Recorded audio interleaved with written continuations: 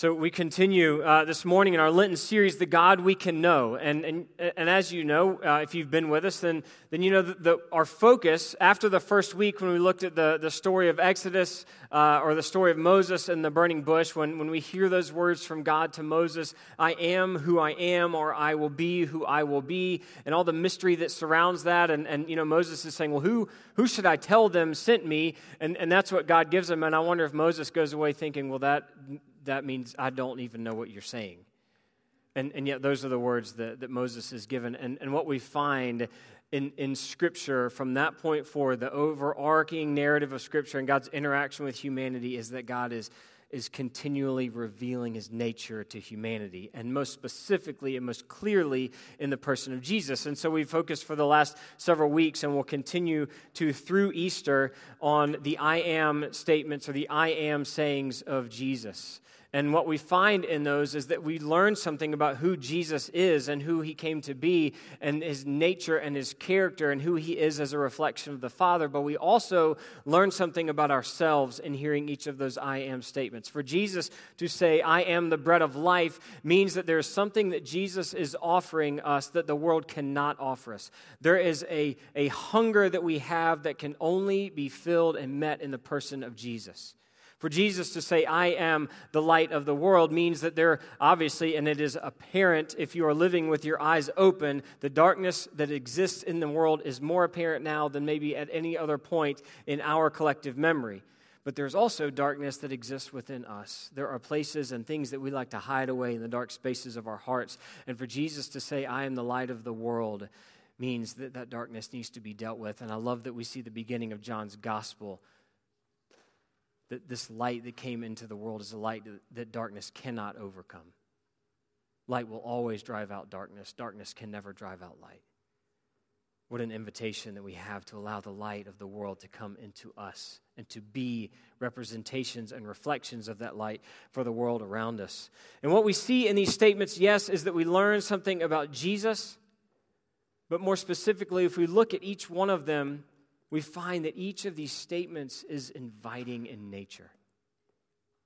For Jesus to say, I am the bread of life, is an invitation to feast and to be fed and to be satisfied. This morning, in hearing that Jesus will say of Himself, I am the good shepherd, is an invitation to be led and to trust and to be cared for. So with that in mind, in honor of the reading of God's Word, if you would, please stand with me if you are able. John chapter 10, beginning with verse 1. Jesus says, very truly, I tell you, Pharisees, anyone who does not enter the sheep pen by the gate, but climbs in by some other way is a thief and a robber. The one who enters by the gate is the shepherd of the sheep. The gatekeeper opens the gate for him, and the sheep listen to his voice. He calls his own sheep by name, and he leads them out. When he has brought out all his own, he goes on ahead of them, and his sheep follow him because they know his voice. But they will never follow a stranger. In fact, they will run away from him because they do not recognize a stranger's voice. Jesus used this figure of speech, but the Pharisees did not understand what he was telling them. Therefore, Jesus said again, very truly, I tell you, I am the gate for the sheep. All who have come before me are thieves and robbers, but the sheep have not listened to them. I am the gate. Whoever enters through me will be saved. They will come in and go out and find pasture. The thief comes only to steal and kill and destroy. I have come that they may have life and have it to the full. I am the good shepherd. The good shepherd lays down his life for the sheep. The hired hand is not the shepherd, and it does not own the sheep. So when he sees the wolf coming, he abandons the sheep and runs away. Then the wolf attacks the flock and scatters it. The man runs away because he is a hired hand and cares nothing for the sheep. I am the good shepherd. I know my sheep, and my sheep know me. This is the word of God for us, the people of God. Thanks be to God. You may be seated. In order for us to appreciate what is happening here, and this, what seems like a strange jump from what we've just seen If you remember last week, we looked at John chapter 8 and this statement that Jesus makes in being the light of the world. And then in John chapter 9, what we see is that Jesus then goes on to give light to someone who is walking in darkness. There's a man who had been born blind, and Jesus encounters this man, and he has mercy on him, and he heals him. He gives him sight. This man who has never seen, this man who has lived in darkness his entire life, is given the gift of sight. And the Pharisees find out about this, and they begin to question this man, which I think is so interesting. The ones who were tasked with leading the people in the way of the Lord, the ones who were tasked with reminding the people of God's law, the ones who were tasked with reminding the people of God's faithfulness to them over generations, were the ones who questioned this man about his being given sight. The man who was born blind, who is now able to see. Rather than celebrating what had happened, they used this as another opportunity to try to discount the person of Jesus. And I love that the man's response in John chapter 9, a second time, this is verse 24 and 25, a second time they summoned the man who had been blind. Give glory to God by telling the truth, they said. We know this man is a sinner. They're speaking of Jesus. He, that's the man who had been given sight, replied, whether he is a sinner or not, I don't know. One thing I do know, I was blind, but now I see. Then they asked him, what did he do to you? How did he open your eyes? He answered, I have told you already, and you did not listen. Why do you want to hear it again? Do you want to become his disciples too? I'm not sure if this man knew what a jab this was to the Pharisees, but now he's calling them to the carpet and inviting them to examine their hearts and their lives. Obviously, they don't take kindly to this questioning. Then they hurled insults at him and said, you are this fellow's disciple. We are disciples of Moses. We know that God spoke to Moses, but as for this fellow, we don't even know where he comes from. The man answered, now that is remarkable. You don't know where he comes from, yet he opened my eyes.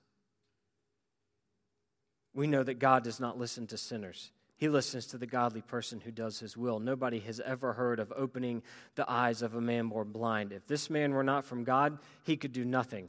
To this they replied, you were steeped in sin at birth. How dare you lecture us? And they threw him out. They threw him out of the synagogue. This man who should have been given an opportunity to testify before the synagogue, before the gathering of God's people, to testify to God's faithfulness, that he was blind and had been given sight by this man Jesus, this man who said of himself that he is the light of the world, gave light to this man who was living in darkness, should have been given the opportunity to tell his story. Would have been a man who took up that anthem, all my life you have been faithful. All my life you have been so, so good. Now I'm going to sing the praises of God. Instead was thrown out. And so Jesus addresses the Pharisees here. Very truly, I tell you, Pharisees, anyone who does not enter the sheep by the gate but climbs in by some other way is a thief and a robber. If you go back to the Old Testament, you see that God continued to raise up people that were meant to shepherd Israel. Were meant to shepherd his people whom he loved, his people who were called according to his purpose, his people through whom God would bring the Messiah, the Savior, humanity's rescue into the world. And yet sometimes these shepherds that were raised up, sometimes they were faithful and they did the things that God asked them to do, but often they were met with opposition. Those who were faithful were met with opposition. And we're told they didn't know what they were talking about. We're told that they were misleading the people, or we're told that they were not leading in a way that was reflective of who God was. Or those who had been raised up by God became corrupt, and they began to think only of themselves. They took advantage of their authority and leveraged that to benefit only themselves rather than to benefit the people of God, a wandering people. A people who were quick to give allegiance to other people groups, or who were quick to look at the way another people group worshiped and the gods that they worshiped and said, well, we believe in the God of Israel and we believe the story of Moses and that God rescued us from Egypt, but we also see that, the way that these other people worship, maybe if we could just add that to the way that we worship, then we'll make sure all of our bases are covered. And so you would have these shepherds, these prophets, the ones who were raised up by God, who would stand and say, no, that's not the way that God intends for you to live. You're meant to live in trust and faith and surrender to your God, the God who called you out of Egypt, the God of your fathers, Abraham, Isaac, and Jacob, the God of our story. And the people didn't want to be told that they were wrong, much like we don't want to be told that they were wrong. And so, you place enough pressure on an individual and on a leader, then what we so often see happen even today is that they begin to placate and they begin to lead in a way that's not reflective of God. Authors John Carter and Matt Redberg describe it this way. Rather than caring for the sheep, they were herding the sheep. Instead of leading them to encounter and obey God, they were leading the people away from God into empty religious ritual. Instead of bringing the people of God to graze in the pastures of God's grace, the religious leaders were loading them up with the weight of religion and man-made requirements, making them plow the barren field of legalism. Instead of guarding the flock of God, they were goading them to turn from God to their own efforts.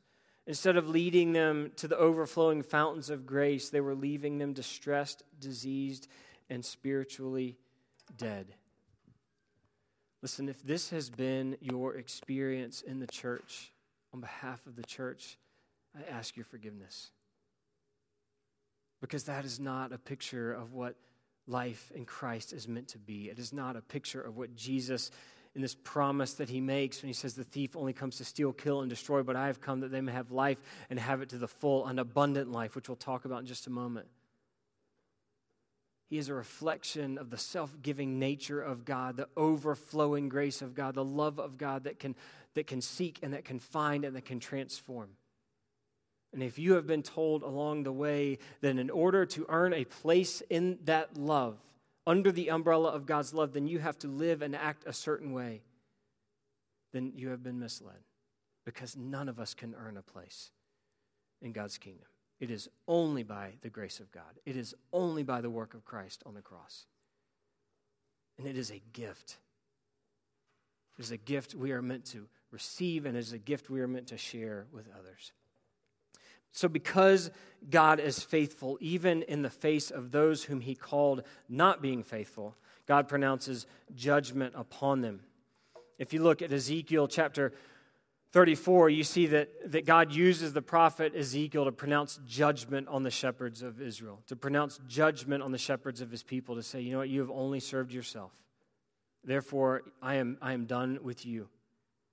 And I'm going to raise up another shepherd. If you look at Ezekiel 34, beginning with verse 22, I will save my flock, and they will no longer be plundered. I will judge between one sheep and another. I will place over them one shepherd, my servant David, and he will tend them. He will tend them and be their shepherd. Now, what's interesting about when these words were spoken is that David had long been dead at this point.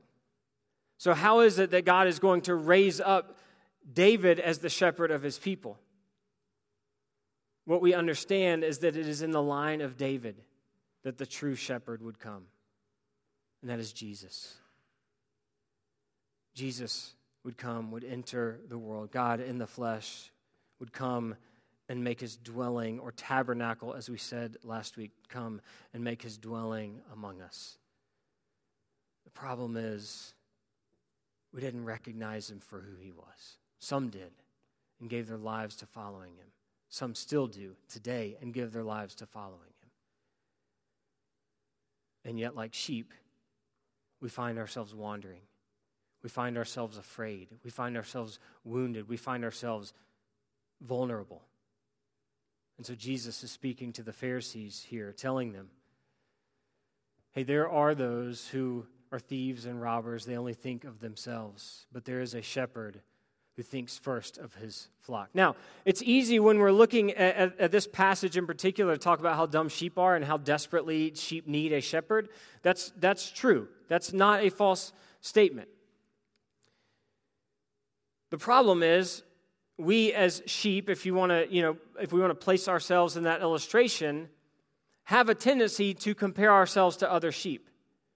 And so as long as we've, got a friend who's like, that guy's an idiot, like he is a way dumber sheep than I am, then I'm okay. And I don't necessarily need a shepherd. I just want to know where the shepherd is, so I can see him. But as long as I am, in better shape than my buddy over here, then really he's the guy that needs the shepherd. He needs shepherding. He needs leading. He's always getting himself into trouble.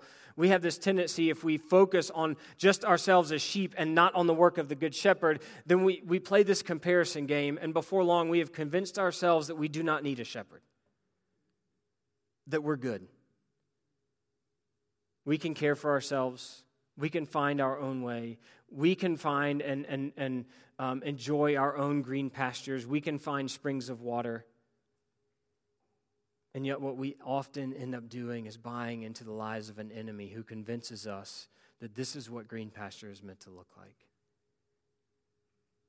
Or convinces us that this is where you're meant to find your spring of water. And so we start chasing things that are not of the Lord, only to find that they don't give life, but they ultimately bring death. Death of heart, death of soul, death of spirit. Inhibit our ability to love and care for others. They inhibit our ability to receive God's love, and yet God is not content to leave us in that place. So we want to just allow the words of Jesus here to be for us what Jesus intends them to be, and that is that Jesus is describing himself as the good shepherd. And in that, we understand something about who we are as sheep, who we are as a people in need of a shepherd. And we begin in verse 5, they will never follow a stranger. In fact, they will run away from him because they do not recognize the stranger's voice. Even backing up in verse 3, the gatekeeper opens the gate for him, and the sheep listen to his voice. He calls his own sheep out by name, and leads them out. What's incredible about this, I don't know, do we have any sheep herders in here? I mean, it's possible we could have sheep herders. I don't know. This would have meant really, what Jesus is describing here, the people in this time would have immediately understood what they would have picked up on this. They either are sheep herders themselves, know a sheep herder, have sheep that someone else herd. They get this illustration that Jesus is using. Right? So they would understand that the sheep pen has one entrance, maybe is up against a building, or maybe, if you're out in pasture, maybe is up against like a rock wall, and then there are walls around it, but there's one entrance through which you can go in and out. And oftentimes, if shepherds were keeping sheep in the same area, you have multiple flocks and multiple shepherds who are tending sheep, they will take all of the sheep to that pen together. They will lead them all to the same place and put them all in the same pen so that they are protected at night. And then as the next day comes and it's time to take the sheep back out to pasture, each shepherd will begin to call his sheep by name.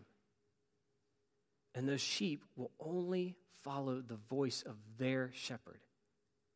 And sometimes that shepherd may have a whistle, or there's a song that he sings that's unique to him as a shepherd, and he begins to sing this song and begins to call his sheep by name.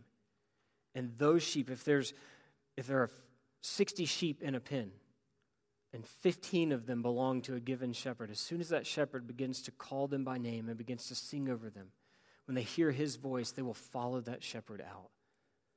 None of the other sheep will. Only the sheep that belong to that shepherd will follow that shepherd out. If they hear the voice of another shepherd, if another shepherd were even to dress up and put on the clothes of the shepherd that is the one who tends those sheep, even if he tried to disguise his voice so that it sounds at least similar to the shepherd of those sheep, then they will know that that is not their shepherd. And I think right there we have to deal with what is the voice or what are the voices that we are listening to that are leading us astray? What is it that is being spoken over your life? What is it that is being spoken into your life that is leading you to follow one who is not your shepherd? That is leading you to follow in a way that does not lead to green pasture? That is leading you to believe things about yourself that God says simply are not true? Because that voice is there. And it sounds different and it presents differently for all of us.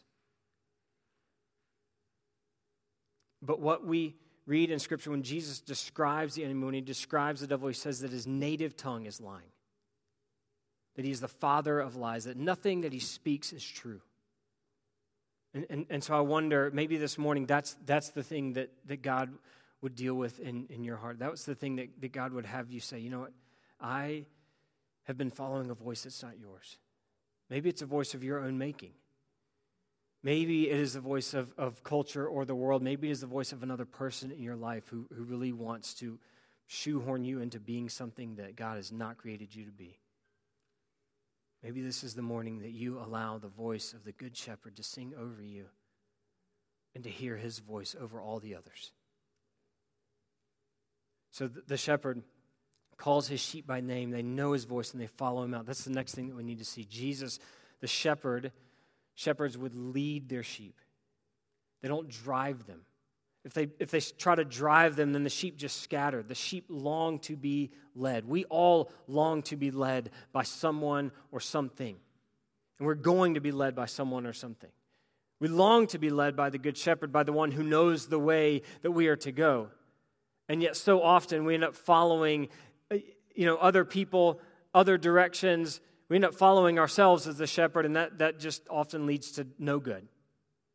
I had the opportunity when I was youth director here, when I was single and before Piper and I even met. I'm not sure, and I didn't see this in the job description, but I think somewhere in there, maybe this was under duties as assigned, that like you just house sat for everybody who needed somebody to house sit for them. Because I swear I have been in more of the houses of church members in this church than I care to think about. And there was one elderly couple who lived between here and Todd out 194, and I actually used to love to go to their place because it was like being on a farm. It was a little farm. So they had chickens, and I would have to go and collect the eggs, and they're like, you can take as many home as you want. And they had tons of chickens. It was really scary, though, because I didn't like getting pecked at. They also had sheep, which was really awesome. And the instruction was, Vern, go and let the sheep out in the morning, and just let them be sheep. Just let them do sheep things, right? They just graze and they go to the bath, like they're just sheep. When it's time to bring the sheep in, get the dogs. They had 2 Australian shepherds. Get the dogs, bring them into the barn and say to the dogs, go get the sheep. That's it. That's all you have to do. And these dogs would take off, and you just stand there with the door open, and next thing you know, all these sheep come running back into the barn. It was amazing. And so I would bring people out there and just keep letting the sheep out and then asking the dogs to go get them. Like, you got to come see this. Eventually, the sheep, I would let the sheep out and the dogs would just look at me like, no. This is not how we do this. But they would chase these sheep, they would run after them and nip at their heels. And, one would break off, and so one of the dogs would have to break off and go get it. And it took some time, but they would always get the sheep back into where they were supposed to be. Jesus does not lead us in that way. The only time that Jesus is going to pursue us is if he is in pursuit of your heart. And then he will run you down. Until you're not going to wear him out. You're not going to outrun Jesus. But he will run you down. But once we are willing to say yes to Jesus as the Good Shepherd, then that relationship becomes one in which Jesus leads us. There was a saying for disciples of rabbis in that time, may you become covered in the dust of your rabbi. Meaning that may you follow so closely behind your rabbi that you're just covered in the dust that comes up from his feet. The beautiful thing about Jesus leading us as the Good Shepherd is that there is nowhere that he's going to ask you to go that he has not already been. There is nothing that he is going to ask of you that he has not already been willing to give himself. And so I wonder, who is it that you are following, and is it leading to life? What is it that you are in pursuit of? What is it that you are allowing to lead you in your life, and is it leading to life? Or is it leading to something else? Disappointment, destruction. And you realize, well, that thing's not working. Maybe I need to follow this thing or this person instead. When all the while, the Good Shepherd is there singing over you, that you might begin to recognize his voice as the one who loves you.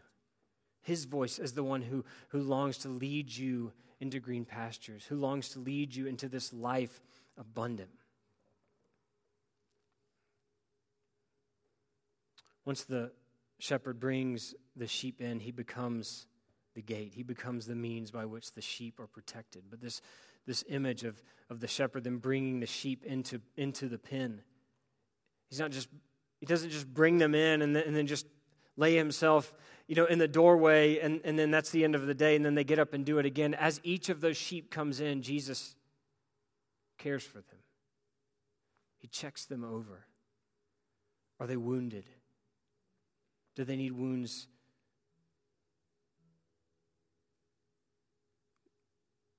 Do they need to be bound up? Do they need to be cared for? Do they need to be nourished? If there is a sheep that continues to wander off, it was said that sometimes a shepherd would have to break the legs of that sheep. And that sounds awful. Sometimes the shepherd would wound that sheep so that sheep will not wander anymore. But then he wouldn't just leave it to suffer and die. He would carry that sheep until its legs healed. And then that sheep would never leave the side of its shepherd. Sometimes in Jesus shepherding us, in order for us to truly step into this full life or abundant life, as some other translations say, sometimes it means that we will have to be wounded.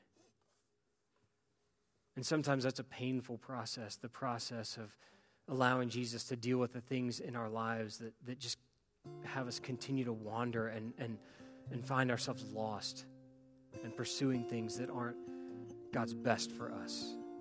Sometimes Jesus will allow us to be wounded, but he will always carry us. He will always pick us up. He will never leave us in that place. And the hope is that then once he does, and once our wounds are bound up, we find that there's nowhere we would rather be than at the feet of Jesus. Because we've tried all of that other stuff and we realize that it's not life-giving. It's not fulfilling. There's not care in it. We live in a world that ultimately does not care for us or care about us. But there is one who created this world and spoke it into existence, and one who is in the process of redeeming the world and making it the way that it was intended to be from the very beginning. That is the one who is in the process of seeking and finding his sheep who are lost, so that we might come home and so that we might find in him life as it was meant to be lived. And so we see a couple of things. We ask this question, well, what about this life to the full or this abundant life? What does that mean? Does it mean more things? No.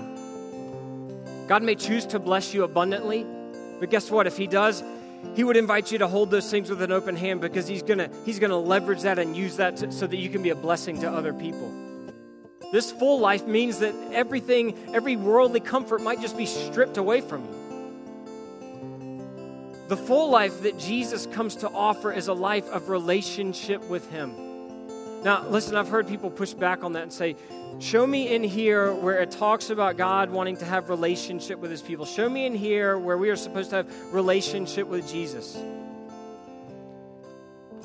While it might not say those words specifically in Scripture, what we see in this passage is that if Jesus knows my name, inherent in that is relationship. He knows me intimately. He calls me by name.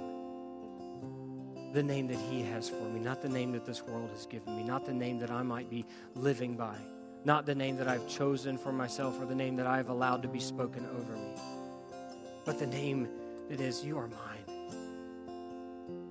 Relationship is evident in that he knows our name and that we are invited to know his voice. Relationship is evident in that if there is a sheep who is lost, he will come after it, and he will not stop until he finds it and brings it home. Relationship is evident in the way that Jesus cares for us, in the way that Jesus binds up our wounds.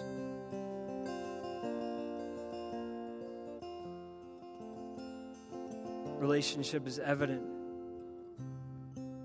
in that in Christ we find safety and we find peace and we find that we are comforted.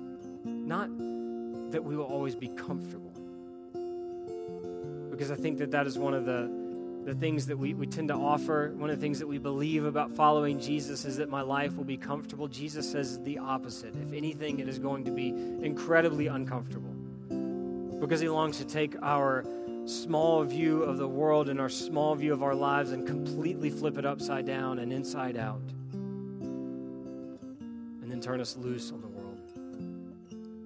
But his promise is that we will be comforted in the affliction that awaits us. We will be comforted when we go through hardship or difficulty, when we chase and pursue things that are not God's best for us. We will be comforted by the one who comes after us and who rescues us from ourselves. Inherent in that is relationship. And as I said last week, this is my story. Light of the world, that's my story. Bread of life, that's my story. I have sought comfort. I've sought purpose. I've sought meaning. I've sought a full and abundant life in places that are not connection with Jesus. And I can tell you that every single one of them left me desperate and wanting. And in Christ, though I don't always follow him perfectly, I found that I have a shepherd who knows me, and I'm learning to know his voice and to follow it above all others. A shepherd who will bind up my wounds, a shepherd who will care for me, a shepherd in whom I have protection. I'm not sure where you are in relationship to Jesus this morning, but I want you to know that he is seeking you. He longs for you to come and know the comfort and the abundance of being shepherded by him. And he is willing to do whatever it takes for you to experience that. And so for you, maybe this morning is an opportunity to say, you know what, I've tried all of those other things. I've tried pastures of my own making. I've followed voices that are not the voice of God. And maybe this morning is the time that you say, I'm done running. And it's the morning that you say yes to Jesus. Or maybe you're a person who says, you know what, I actually know the Lord, but I feel like I've just been wandering. I've been in a place that in which I've not allowed myself to be shepherded by Jesus. I want to come back to that. Regardless of where you are, know that there's opportunity for you to say yes for the first time or again, for the 10th time, for the 20th time. And if you'd like to pray, Patty and I will be available up front during our closing song, and we'd love to talk with you and pray with you if that's where you are. And here I think is perhaps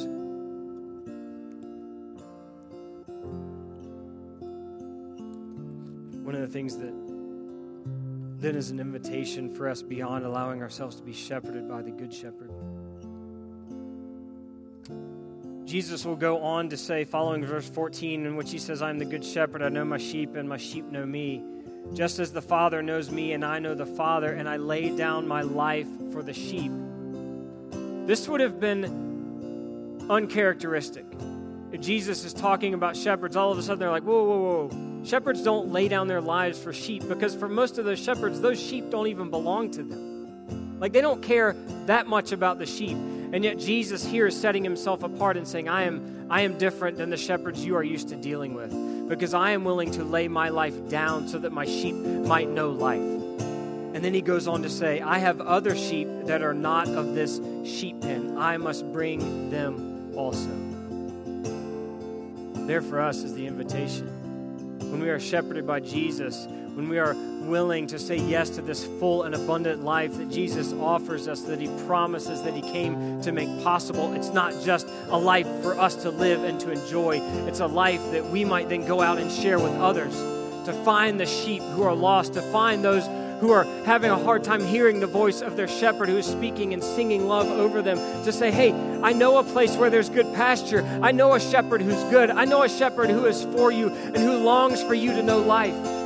What if we become a people who are willing to leave the 99 to go after the one who is lost? Imagine what the world begins to look like. Imagine what relationships around you begin to look like. Imagine what the church begins to look like. Let's stand and pray together. Father, we confess to you our propensity to wander. We confess to you our propensity to always assume that the grass is greener somewhere else. And we are so humbled and thankful that in your Son Jesus, you have sought us out and you are seeking us out. That in Jesus there is a shepherd who is good, not a good shepherd, but the good shepherd, the one who is willing to chase after us, the one who is willing to find us, the one who is willing to bring us home, to bind up our wounds, the one who offers us life, and the one who will lead us as we go and share this life with others. God, would you, by your Holy Spirit, in the time that we have left, just deal with us in the way that you need to. Meet us where we are. Reveal to us those things that we've chased that are not of you. Reveal to us the ways that we have followed voices that are not yours. And God, would we hear your voice singing over us? Jesus, would we hear and receive that invitation to come home and to be led by you? It's by the Holy Spirit and in the power of your